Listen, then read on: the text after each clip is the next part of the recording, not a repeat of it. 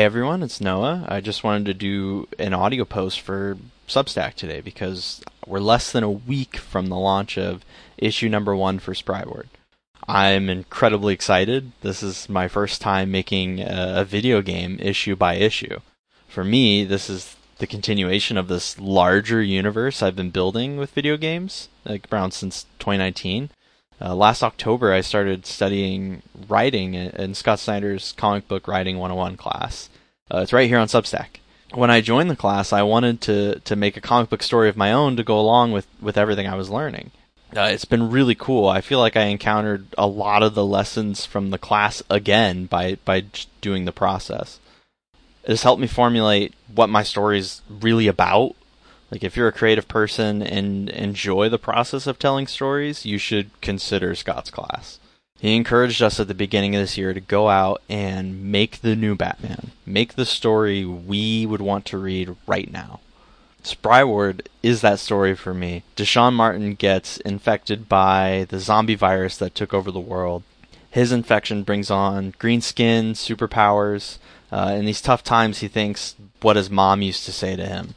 Can't be a hero to anyone until you're a hero to yourself. You know, with virtually nothing left of the world, he decides to become a superhero. With the help of a group of holdout survivors in this scientific think tank, the Adams Corporation uses Spryward's blood to inoculate his home city. Now he's in this position where his blood brought back a world that felt like they were doomed anyways. In some situations, he brought back people that will remember their lives as zombies. It's a story about finding something new for your life that you can accept. Lots of the characters are struggling with that in their own ways, I think. What makes it the story I need is his hopefulness. Spryward wrestles with the idea that he can't force anything to be a certain way. What role does his actions play when the people who were brought back start to decide how society should look now? How he chooses to change himself for others is what makes him a hopeful hero to me, even if it starts to twist and bend him into a position he can't stay in.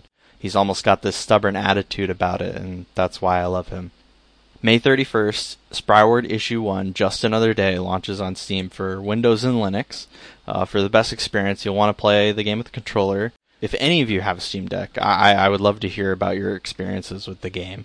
I'm launching Spryward via Early Access. This way there's some transparency about what's available when you're purchasing the game. You'll only have to buy the game once at $6.99, and with that, you get every issue once they come out. My plan is to release issues monthly.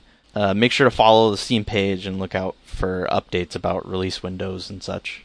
Games like Maximum Carnage, Life is Strange, or Alan Wake that took this structurally episodic approach to video games had a huge impact on me. I've always loved comic books because there's so much left to be imagined by each issue. Games have often missed out on powerful storytelling techniques trying to cram too much into a scene or level. Now it's so normalized to try and ship a game with too much weight on the developers. Just making 15 minutes worth of gameplay engaging is a tall order. It's about the max time it'd take you to read a single issue of a comic. I'm nervous about how gamers are going to react to playing a game issue by issue over the course of 8 months. However, my experiences doing early access also have me very excited.